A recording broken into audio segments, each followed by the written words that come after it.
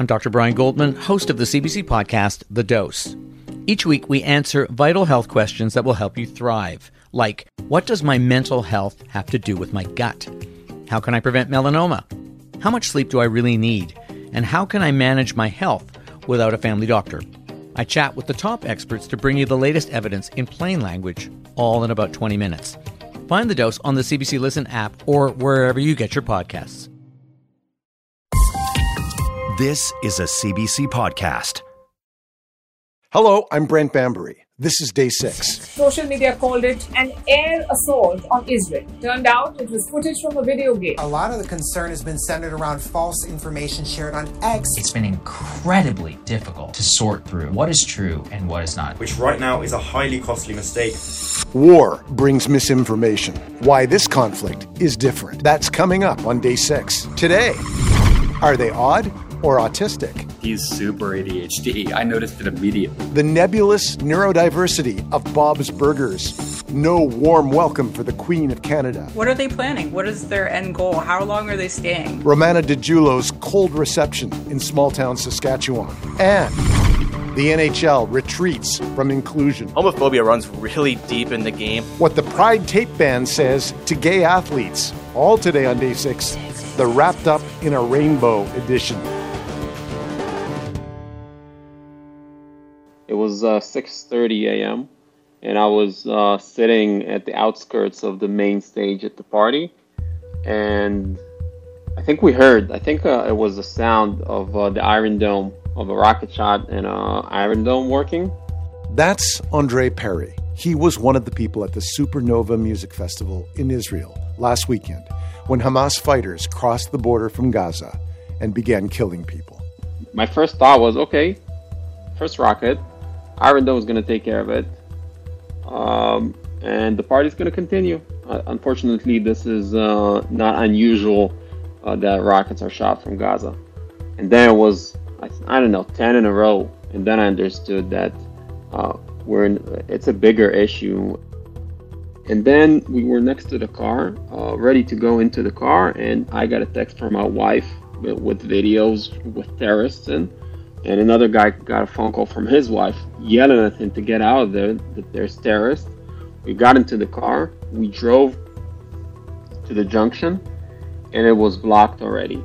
And after 50 meters after we passed that junction, we opened the windows, and we heard a huge explosion and gunfire, and people were running, and we just ditched the car. We just ditched the car. It could be still running till this day. And we started running, and we dropped to the creek, and we hid in the bushes while gunfire is all around. And we hid in that bush for about an hour until we managed to understand what to do. In that moment, I climbed up from the creek, and what I saw, it was a horror movie. It was a horror movie. Everything is on fire. And I crawled back to the bush and said, guys, either we got to get out of here. I don't know where we're going, because nothing feels safe. And later we understood that nothing was safe, but we need to get out of here. And we started running in the creek. We took as many people as we could. Eventually, end to end, it took us 5 hours to get out of there, to get somewhere safe. Andre Perry survived the ambush by Hamas on the Supernova Music Festival last weekend.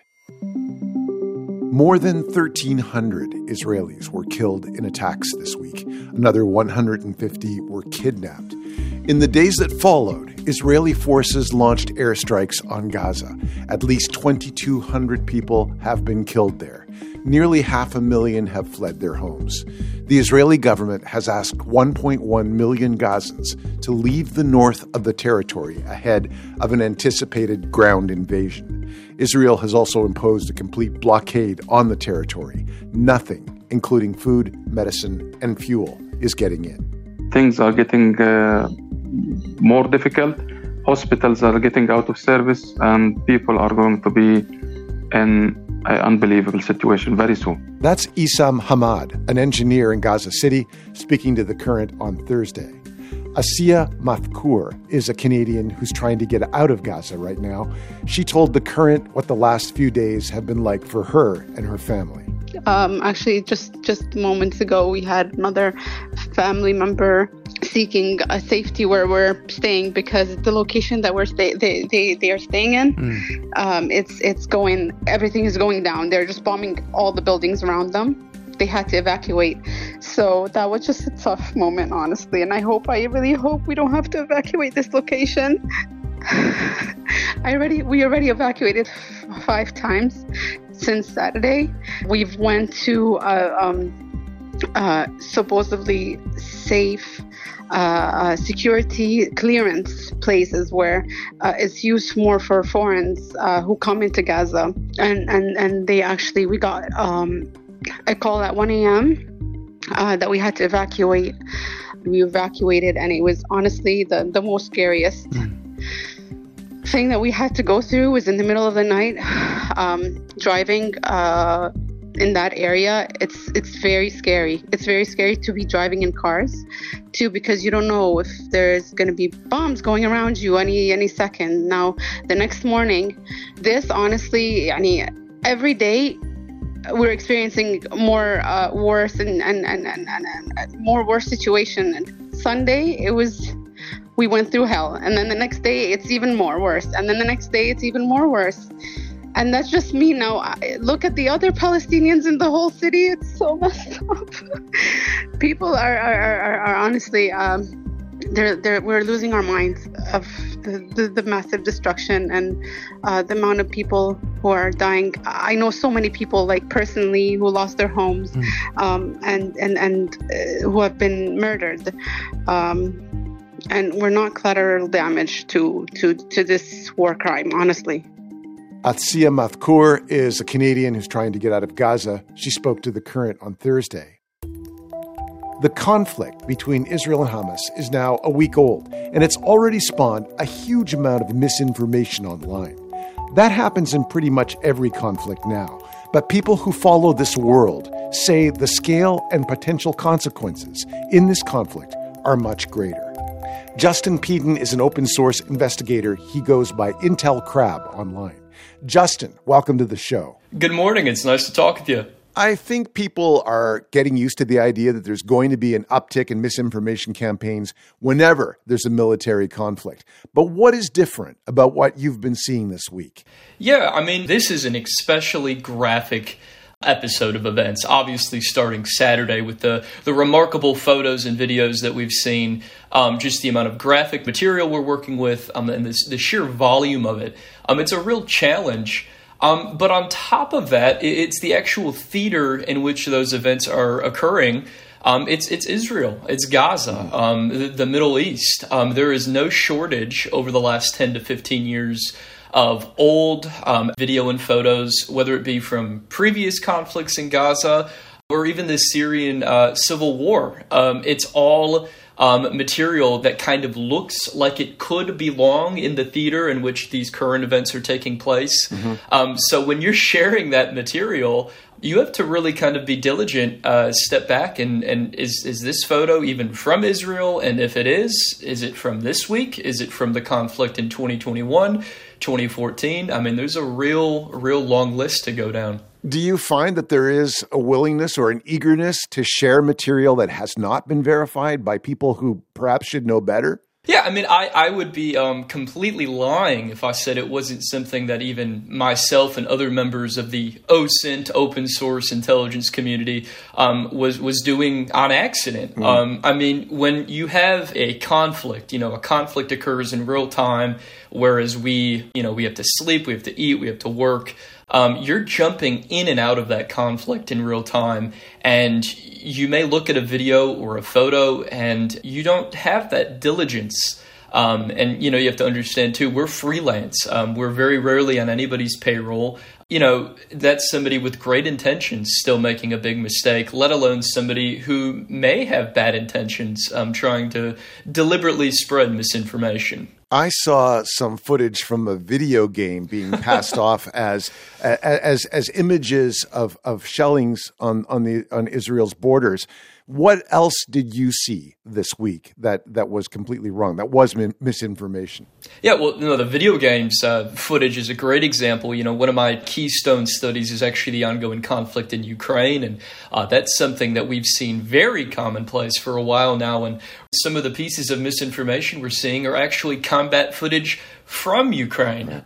This year specifically, AI-generated content. Mm-hmm. We've seen a handful of photos. Some of them have picked up tens of thousands of views and likes on Twitter, completely fabricating maybe an airstrike or even civilian casualties that simply didn't occur. And how much of this is a deliberate campaign? And if it is a deliberate campaign, who benefits from it? The scary thing, and this is just how social media works, and specifically modern X, Twitter, however you may label it, is there may only be a handful of bad eggs, so to speak, those that are deliberately trying to mislead discourse and mislead others. But when that engagement train starts rolling and people are sharing that content, sharing those videos, sharing those images, that malice that they're attempting to commit is exponentially larger. It may be only a handful of individuals, state-sponsored perhaps, but at the end of the day, we all suffer, and it's a real problem for sure. Let's talk about X, formerly known as Twitter. Many people don't use it. It's not the most popular social media platform, but it does have an outsized impact. And what can you tell me about the changes that Elon Musk has made to that platform and how that may have contributed to the misinformation that's being presented on it now? Well, I'll say one thing for certain. One change is actually very recent, within the last 2 weeks or so, is the way a hyperlink is shared. The way you share a web article, a web link, it no longer formats a title. It no longer formats a description when you're sharing a tweet. Right. You used to get a really nice automated header to the article. There would obviously be a photo from the article attached. That's gone. And in the bottom left corner, about the size of a fingernail, is a hyperlink, a link to an external website, obviously the source of said link. This has been tremendously upsetting to see following the events we've seen Saturday, the amount of obscene graphic material that is circulating around the internet. I have seen at least 5 to 10 instances on my own timeline of incredibly graphic content being thrown onto a timeline with that link. And my great fear that I indeed think is true is that many people are now stumbling onto content that, quite frankly, there really is no one seeing. That's really distressing. But what is the harm done to the integrity of the platform and the integrity of the information on the platform when misinformation or something more mischievous or more evil than that is being disseminated?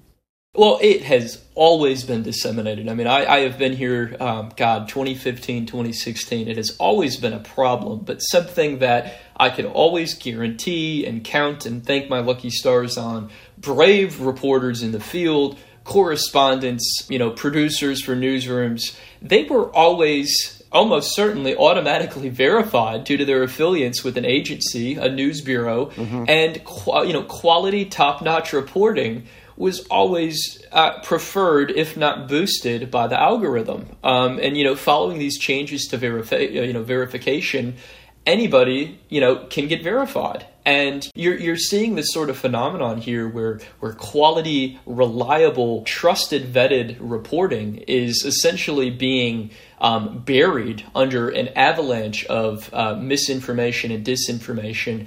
Those posts are getting the clicks. Those posts are getting the engagement.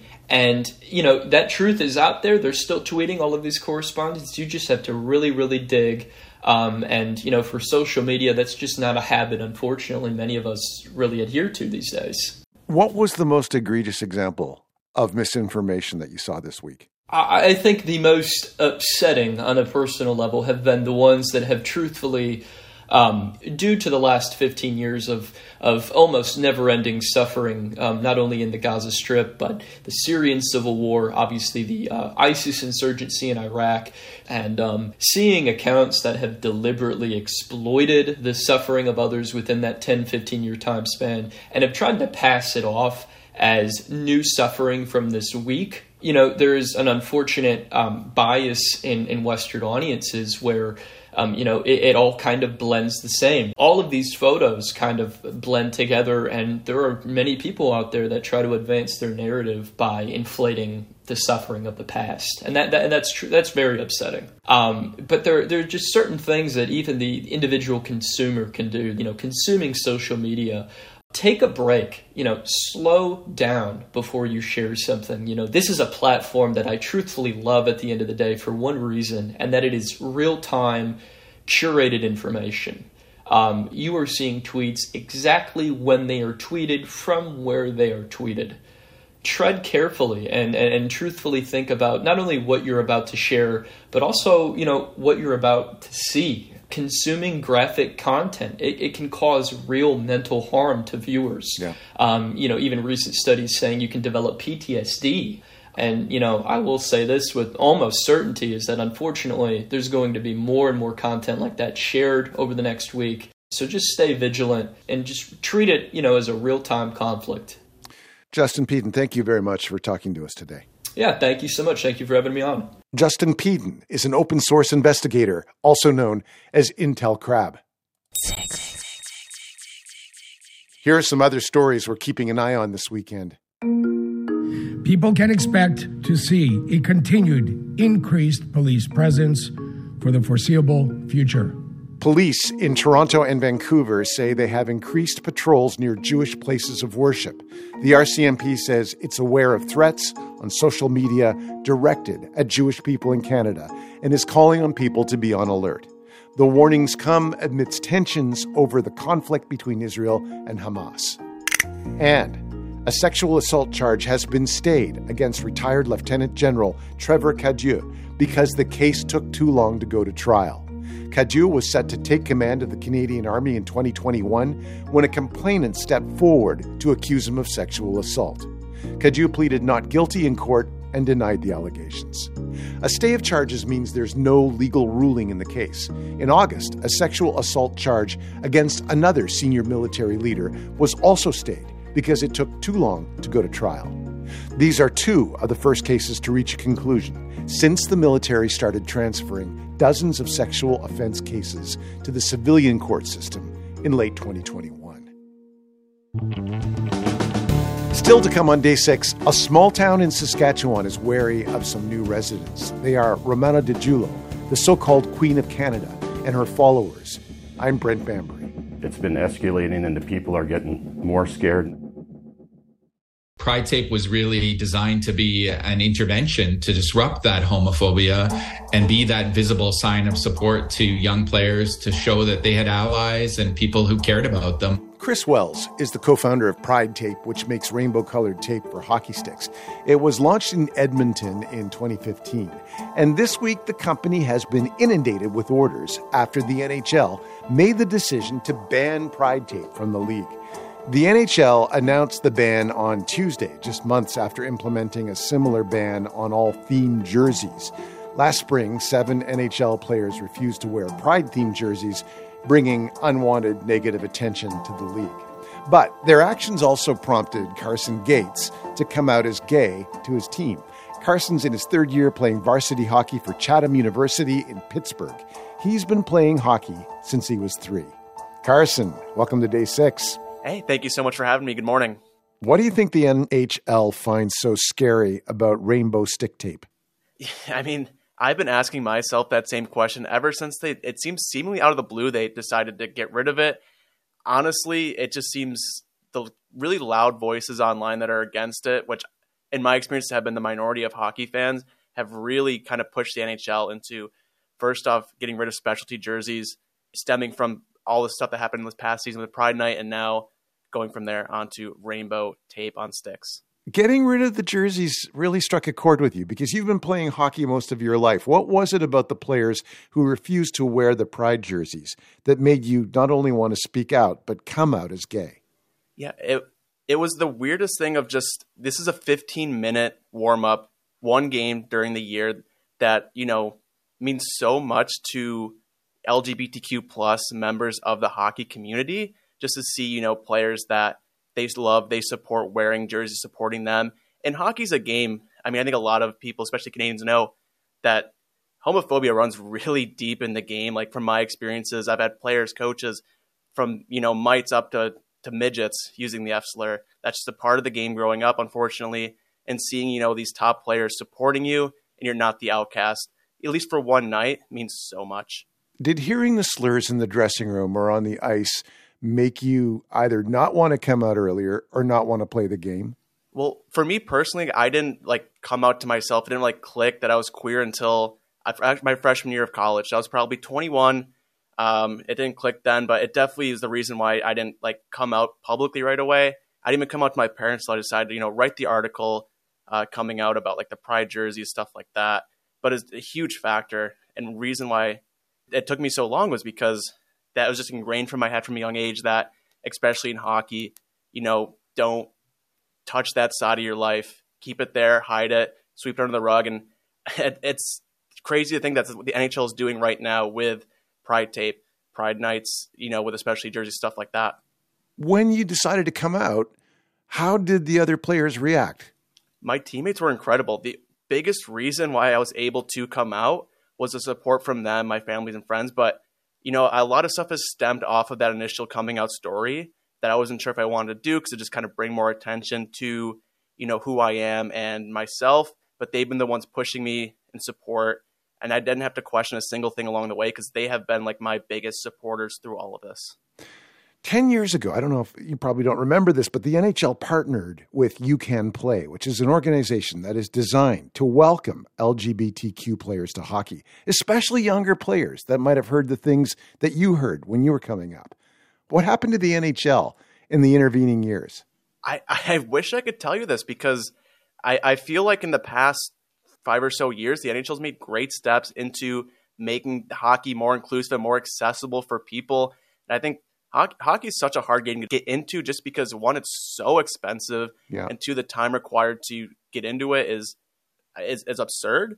And the fact that the NHL is really making that harder for people by excluding a lot of people is I don't know their reasoning behind that. It doesn't make any sense to me whatsoever. Well, is that the message that you think banning Pride Tape is sending? Is it a message of exclusion? I would say so. From the interactions I've had with people who are also in the LGBTQ plus community, who are really into hockey. It's hard to find people involved in the game who are part of the LGBTQ plus community. And so seeing that, you're loved and supported, even with just tape on the stick, a lot of people think it's silly. It doesn't make a ton of sense from the outside, but, seeing that support in a game where you're never supported really up until literally they start putting tape on their stick, it literally means the world. And until this becomes more normalized, we need stuff like this so members of the LGBTQ plus community, we feel welcomed in the game. Do you think it's going to be normalized? Do you think that there's a generational shift there that will bring normalization, whether some people want it or not? 100%. Especially my teammates at Chatham right now, they've been incredible. And everyone else in my hockey journey since coming out, they've been awesome. The biggest hate I've gotten from it is from older generations or people who really aren't involved in hockey that much. Mm-hmm. From my experiences, this current generation coming up, it's more normalized both on and off the ice. So I'm hoping, as tough as it is, with time, years go by, that this is a more normal thing and we're not going to have these huge discussions on tape on player sticks. This should just be a thing that people do to support, and it shouldn't be, this crazy conversation going on. But unfortunately, the league has made it this way. I can't help but compare what's going on in women's sports and in particular women's hockey. The PWHL, the Women's League, chose Billie Jean King to be part of their inaugural draft. And she's a great athlete, but she's also an LGBTQ advocate. And their Players Association said yesterday that it was disappointed with the NHL. Why do you think the Men's League and the Women's League have such different messaging when it comes to pride? I think, unfortunately, it comes from the fact that, one, the NHL's never had a current or former player or coach come out. And then you look at the other side of things for the women's game, where it is more frequent, one in women's hockey, but also women's sports. There's that huge stigmatization around out men in sports. And that's unfortunately a thing currently. And it's getting better, but it's still a process I think a lot of athletes are working to. And I think once we do have, an out player in the NHL, I think that'll make a huge step of just, I don't say again, but just normalizing this process. This is a normal thing that unfortunately so many people have to keep a secret, hide. And so hopefully conversations like we're having here can, start that process of when things do happen and someone comes out, it's not, they're not known as the gay hockey player. They're just a hockey player who happens to be gay. Like that's the way I feel like this direction we should be going. And I think we're getting there, but hockey is slowly was moving forward, but I think we're taking some steps back with these pride tape and the jerseys and whatnot. Carson, NHL Commissioner Gary Bettman is 71 years old. If he was a little younger or replaced by someone a little bit younger, do you think things would change? I would hope so, genuinely. I don't know if Bettman's the one calling the shots on this, or it's the 32 owners as well who are probably older as well. Like this is unfortunately, I don't want to say the older generation, but maybe some younger blood can help there. Or again, having these LGBTQ plus voices in hockey, just be vocal about this, talk about it, and show that they're such a big part of the current NHL, and losing them would be catastrophic for the league. Carson Gates, thanks very much for being with us. Hey, thank you so much for having me. Carson Gates is a junior at Chatham University in Pittsburgh.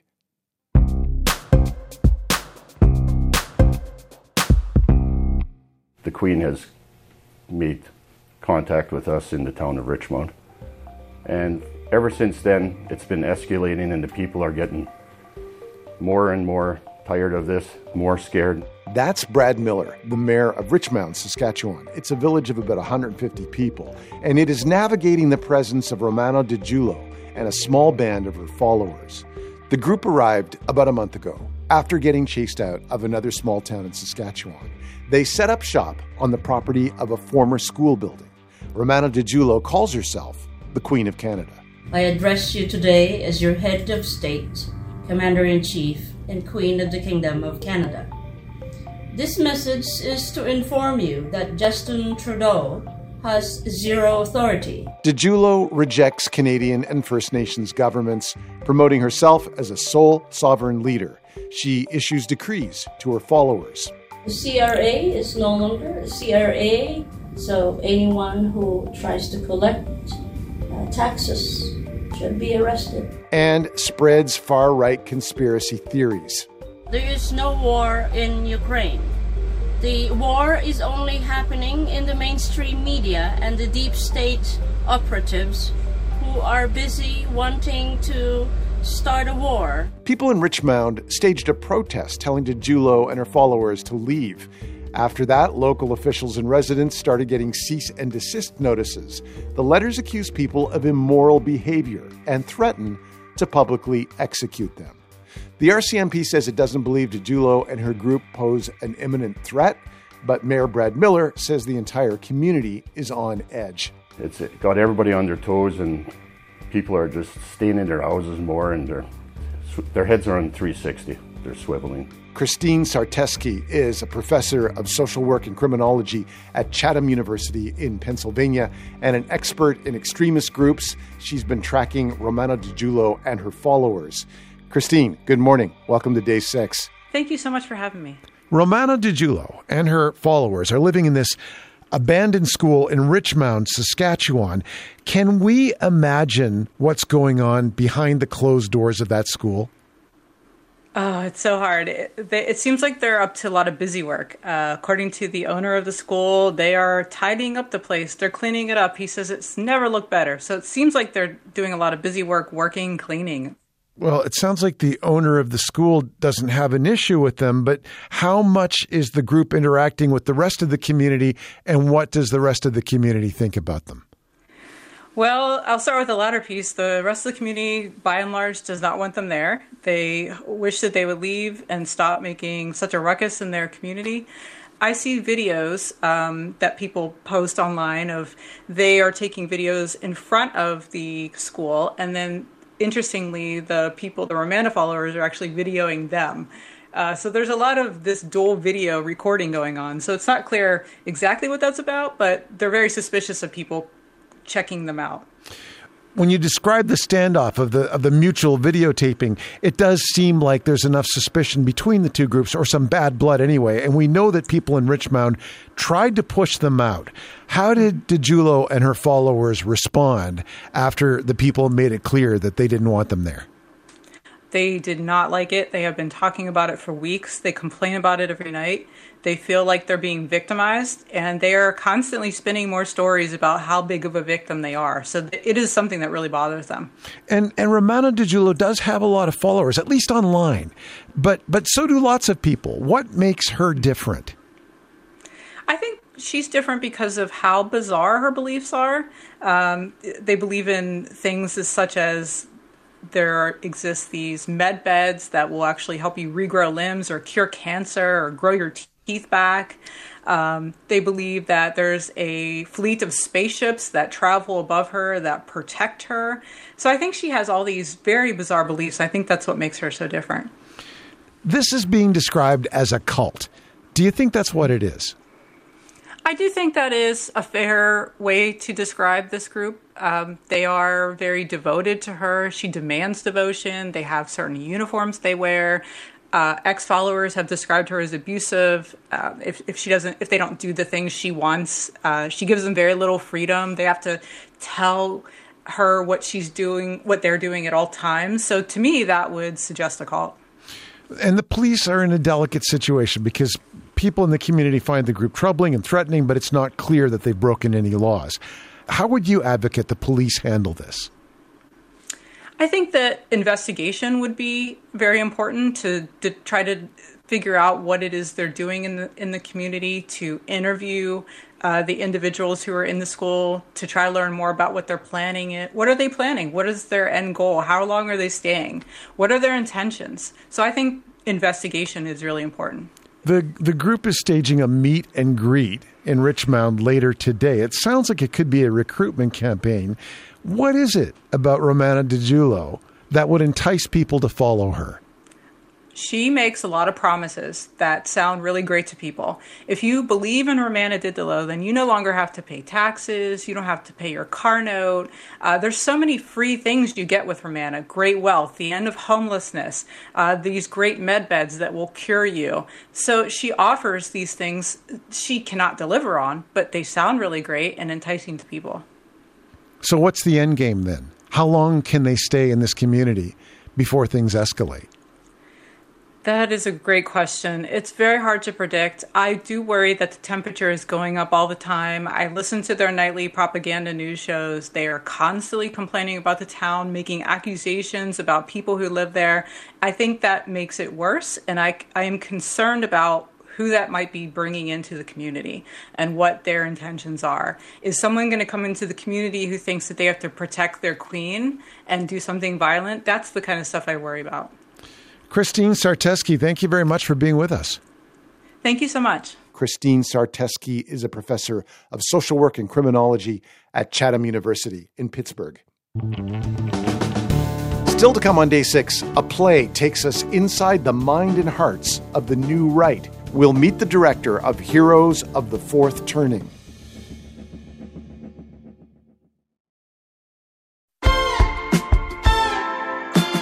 Hey, I'm Tom Power. I'm the host of the podcast Q with Tom Power, where we talk to all kinds of artists, actors, writers, musicians, painters. We had Green Day on the other day talking about their huge album, American Idiot. Nicole Byer came on to talk about ADHD and comedy. And then there's Dan Levy. While we were talking about filmmaking, we talked about his insecurities. I sometimes feel like I have this desire to, perform, to be a version of myself that people might like. Listen to Q with Tom Power to hear your favorite artists as they truly are, wherever you get your podcasts. I'm Brent Bambury. You're listening to Day 6 from CBC Radio. We are on public radio stations across the United States. Listen on demand with the CBC Listen app, and we're available wherever you get your podcasts and at cbc.ca/day6. Tell me honestly, do I look like someone who'd be fun to have on a haunted hayride? What haunted hayride, honey? Tammy invited a bunch of 8th graders to go on a haunted hayride on Halloween. I asked if I could go too, and she said, shh, shh, shh, shh, shh, and walked backwards away from me. That jerk-o'-lantern. Yes, total jerk-o'-lantern. That's a clip from the animated series Bob's Burgers, which just kicked off its 14th season on Fox. And if you're unfamiliar with the show, here's the premise in a nutshell. Well, Bob's Burgers is a traditional sitcom about a struggling burger restaurant and the family who runs it. It's based around the Belcher family. Bob and Linda are the parents, and Tina, Jean, and Luis are the kids. That's Hayden Mears. I'm a journalist and autism advocate. He's also a film and TV critic. He is autistic, and he's just written a piece for Paste magazine about the way Bob's Burgers quietly honors neurodiversity through its characters. When Bob's Burgers first aired in 2011, it didn't have great ratings, but it did develop a cult following. And when it was picked up by a couple of cable networks a few years later, that cult grew. The show won a couple of Emmys, and today it's more of a mainstream hit. But for its neurodiverse fan base, the show means a whole lot more. It just seems to be a source of comfort for people who've never really felt understood, especially by mainstream popular culture. I mean, Hollywood really doesn't get it right most of the time. They generally just kind of do one-note characters or plot devices, and they don't develop these characters and show us what their lives are like on a day-to-day basis. And there's no real compassion behind those portrayals. And so I think people like me can feel that they're being validated and represented. From the very first episode he watched, Hayden knew something was different. I remember looking at Tina and being like, I know exactly, I used to be a lot like that. Tina's inability to lie is a huge... So that's something that really resonated with me, because when I was a little kid, I would tell on myself. No, I see a dent. There's a dent. That's a ding, not even. It's like a little scratch. No, it's a dent. All right, we'll leave a note. Then again, for all we know, that probably was there, right? We have to leave a note. We have to leave a note. Okay. You're so honest. Who raised you? I don't know. It was me. I did. So I've got a big smile on my face, because she's so just... I love Tina so much. She encapsulates so many beautiful qualities that I associate with, and that many people associate with autism. Like I said earlier, her inability to lie is a really big one. She's blunt. She's got they call it a flat affect, which is like no kind of inflection in your voice. With autistic people, you have to look at them holistically. And so it's really, this isn't even a conclusion I could have come to about Tina after 1 or 2 seasons. This is something that I looked at over the course of a show's entire run, right? Because the first season, there are a lot of clues, and I would have suspected it. But because we've gotten so much of her, I'm like, there's no doubt in my mind that she's on the spectrum. And so Hayden started thinking a lot about the characters and how they're portrayed. That piece took me about a year to kind of conceptualize in my head, because originally it was just Bob's Burgers and autism representation, but I realized that it was more nebulous than that, because the people who created the show, they've never explicitly confirmed these characters are autistic. But the argument that I make is that because it resonates with autistic people such as myself, that by itself has so much value, because, like I said before, we're not used to being represented well in the media. You've got Sheldon Cooper on Big Bang Theory, who's just not a good example of how we want to be seen in the media, because he kind of just plays into so many different stereotypes. And Tina is a fully realized character who has a life, and we see her day to day. So he changed the focus of his story from the representation of autism in Bob's Burgers to neurodiversity. The way that I would describe it is that it's mainly like autism spectrum disorders, but it's actually, the meaning has grown to include dyslexia, I think bipolar, dyspraxia, ADHD, ADD. And ADD and ADHD are both pretty common comorbidities with autism. I have ADHD, and so that's kind of where Gene kind of comes into play in this too, is because he's super ADHD. I noticed it immediately. Listen, Gene, you may get distracted from time to time, but I love you and I love who you are. And what matters most is, Gene?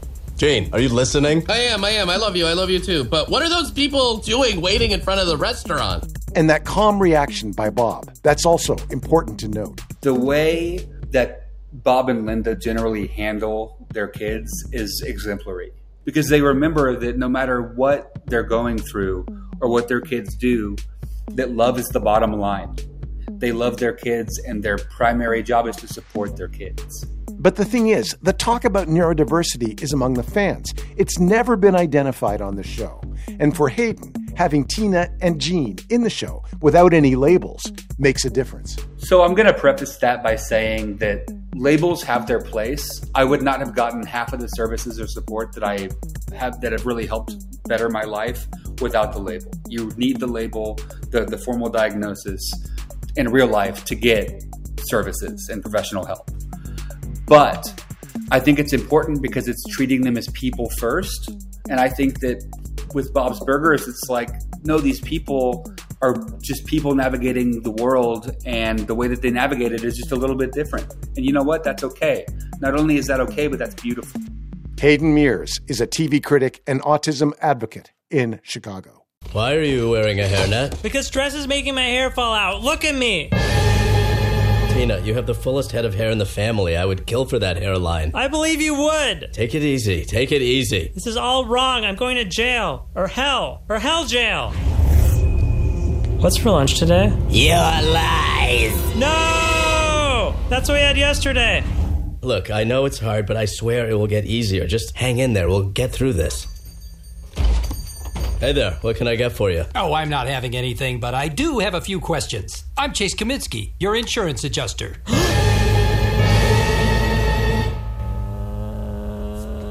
What's that sound? What sound? I don't hear anything. Oh, that, yes, I hear that. That's probably my daughter.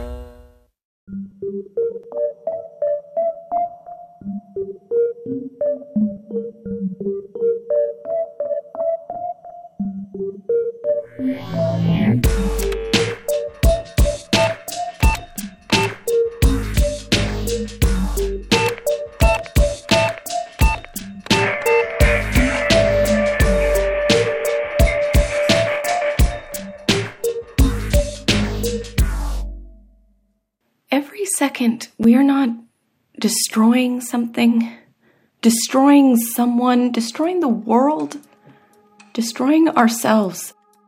Every second, we are creating and coexisting instead of tearing this place apart. I just think it's miraculous. That's from the Canadian production of a celebrated American play called Heroes of the Fourth Turning. The Howland Company's production opened last week at Crow's Theatre in Toronto. The play was first staged off-Broadway in 2019, and it's set in a very specific time and place, the aftermath of the August 2017 white supremacist Unite the Right rally in Charlottesville, Virginia. Heroes of the Fourth Turning revolves around a tense and tumultuous conversation between four young conservatives who are wrestling with their own politics as the far right rises up. The Howland Company production at Crow's Theatre is directed by award-winning Canadian actor and director Philip Aiken. Philip, good morning. Welcome to Day 6. Good morning, Brent. How are you? I'm really well, and it's great to have you with us today. And I want to talk about this play because it seems like it takes people places where they're not always comfortable. So, Heroes of the Fourth Turning is set in the aftermath of the Charlottesville Unite the Right rally, or riot, which took place in the summer of 2017. What do you remember about your reaction to that event when it happened? I just remember thinking, oh man, they're really out of control. The whole concept of that kind of a gathering and then the counter protests. And it just felt like it was a part of an ongoing cycle of out of control things. And all we can do is sit back and kind of watch it. But this was amplified by the president at the time. The play set in the Trump era, obviously. It's the beginning of his presidency. Mm-hmm. And Trump made his remark about the good people on both sides after Charlottesville and really refused to walk back that remark. And a name that comes up in this play is Steve Bannon, someone that many of us came to learn about as a result of Trump's rise. But Let's talk about Steve Bannon, because he has a very profound connection to Heroes of the Fourth Turning. What is it? Well, he subscribes to that theory a lot. He believes that we are in the fourth turning, and in that time, it's a call for, under their interpretation, that young people of a certain age are now the heroes. They're the ones who is going to change destiny. Mm-hmm. And that puts into people this kind of mindset of somehow they have to fight, somehow they have to struggle. The polarization has reached its limit. Things are going to break. It's going to move into death, destruction, and war. It's a personal question for the characters in this play, what their role is. Yeah. If they are one of the heroes of the Fourth Turning or not. Yeah. Is that fair to say? I think it is. Each of the people in the play are dealing with their own demons, their own questions, their own dichotomies, and they manifest themselves in certain ways. And I think that it is in that struggle that we begin to see them really as people. Mm-hmm. Because it'd be really easy to just turn people into stereotypes and caricatures. And that actually would dilute the power of the play. We have to see them as human. That's the thing that we worked on most of all. As an audience member, you get whipsawed because one minute somebody says something that you really kind of go along with. When Gina says, I don't believe in guns, I don't want guns on campus, you go, yay, that's great. And then a page and a half later, when she says, you know, the greatest thing you can do is to give birth to a child and be open to as many as God gives you. And that whole fill the quiver philosophy, and then you kind of go, well, that's a little whack. I don't believe that. But you've been caught, manipulated, and whipsawed in the best theatrical fashion. Let's talk about how that results perhaps in empathy from the audience for people that they wouldn't necessarily agree with. Kevin in the play, played by Cameron Laurie, is vulnerable. He's lost. He kind of goes through this crazy journey during the 2 hours and 10 minutes of the play. Can you see why the audience might relate more to him or have more empathy for him? And what do you think of that when that happens, or if that happens? I think they see him as a searching human being, one who's being broken by the search. You know, it's funny you use the word empathy, though, Brent, because there is a piece in the play that really hits me every time. And Teresa says, empathy, empathy, empathy. Liberals are empathy addicts. Mm-hmm. And that caught me and challenged me on a personal level.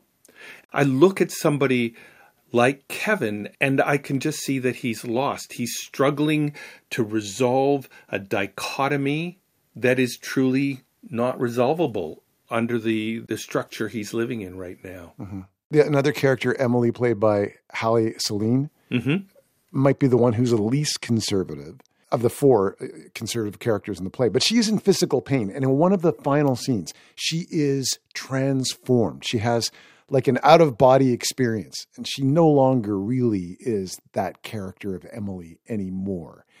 What are you going for there? What's happening in that almost mystical change? Well, there's a very large noise that happens 3 times during the play. And in my head, it is the amplification of the struggle of one of the other characters, Justin. And everybody who comes out in the backyard opens and then closes the door.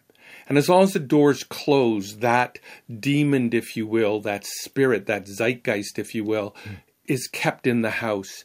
And for the last scene, the door is left open. And in my head, I've always felt that that spirit that's been invading and infesting the house comes out and resides in Emily's body. And that frees her, because if you listen to what Emily talks about, she does have a sense of empathy, but she's not changing her beliefs. Mm-hmm. The things that she says, albeit in a nicer way, can be quite astounding to somebody who doesn't have those same beliefs. And so the power of that last scene is her vomiting forth all of the issues that have been brought up in the play in one fantastic monologue. She's brilliant. Hallie's brilliant at that monologue, I've got to say. What was her process then? How did she figure out where she wanted to go? Well, she didn't know because I don't like rehearsing endings of plays very early. And it was almost into the third week of rehearsal before we actually got to the ending of the play.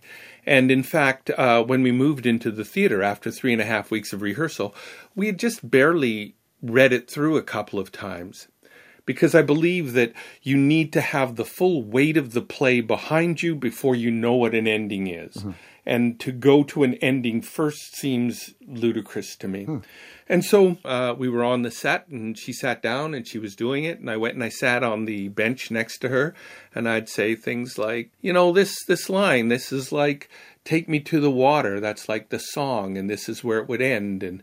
And just gave images and ideas to her, maybe a physical gesture, and then said, work on that, pull that together.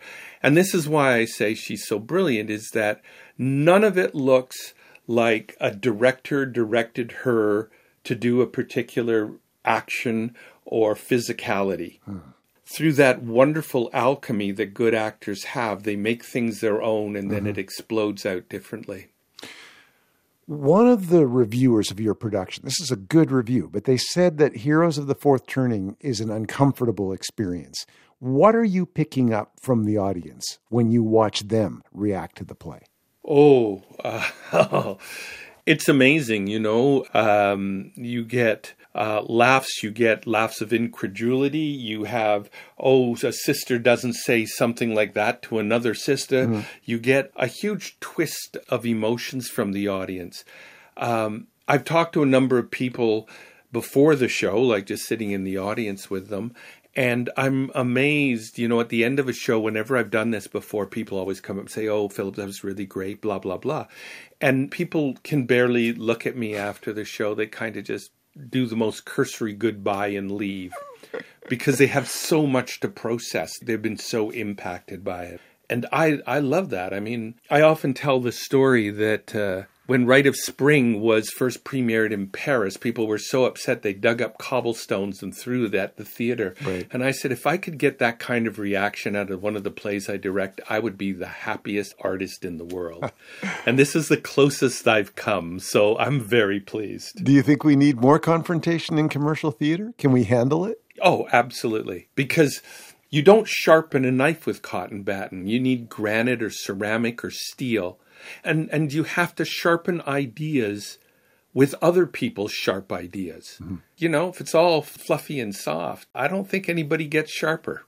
The play is Heroes of the Fourth Turning. Philip Aiken, thank you very much for being with us. Thanks, Brent.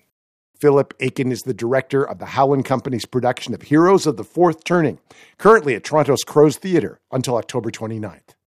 Time, weather, and Rift from the headlines. And here it is, Rift from the Headlines, our weekly quiz, 3 riffs linked by one story in the news. If you guess the story that links the riffs, you could win a Day 6 tote bag. First, here's a recap. This is last week's clue. 'Cause we were in Paris. Yes, we were somewhere else. My love, we were in Paris. The stiffer dogs are coming on the house again. The stiffer dogs are coming on the house again. Don't let the bed bugs fight. Don't let the bed bugs fight. Don't let the bed bugs fight. Squirrel Nut Zippers with Bed Bugs, Chumbawamba with I'm Coming Out, and Taylor Swift and Paris. And it's Betsy Spalding of Vancouver who guessed the headline we were looking for. France calls in the sniffer dogs to search for bed bugs on trains. Yuck. Congratulations, Betsy. A Day 6 tote bag will be on its way to you soon. Now, here's this week's clue. And it's time. And it's time.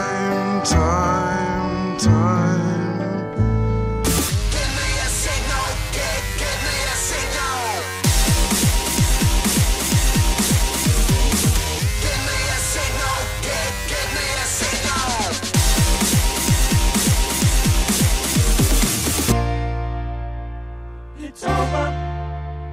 It's all over.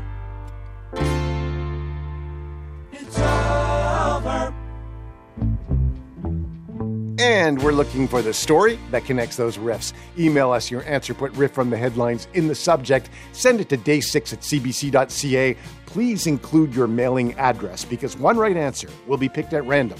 The prize is a Day 6 tote bag.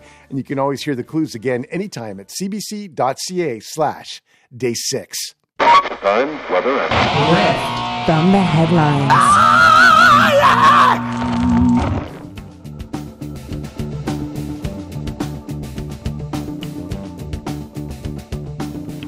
And that's our show for this week. Day 6 was produced by Lori Allen, Sarah Melton, Pedro Sanchez, and Yamri Tusfu Tedessa. Our digital producer is Paul Hantiuk. Our senior producer is Gord Westmacott. And I'm Brent Bambury. It's 6 days to the EU-US summit in Washington, 1 day to Poland's parliamentary election, and 7 days till we meet again on Day 6. Tell me honestly, do I look like someone who'd be fun to have on a haunted hayride?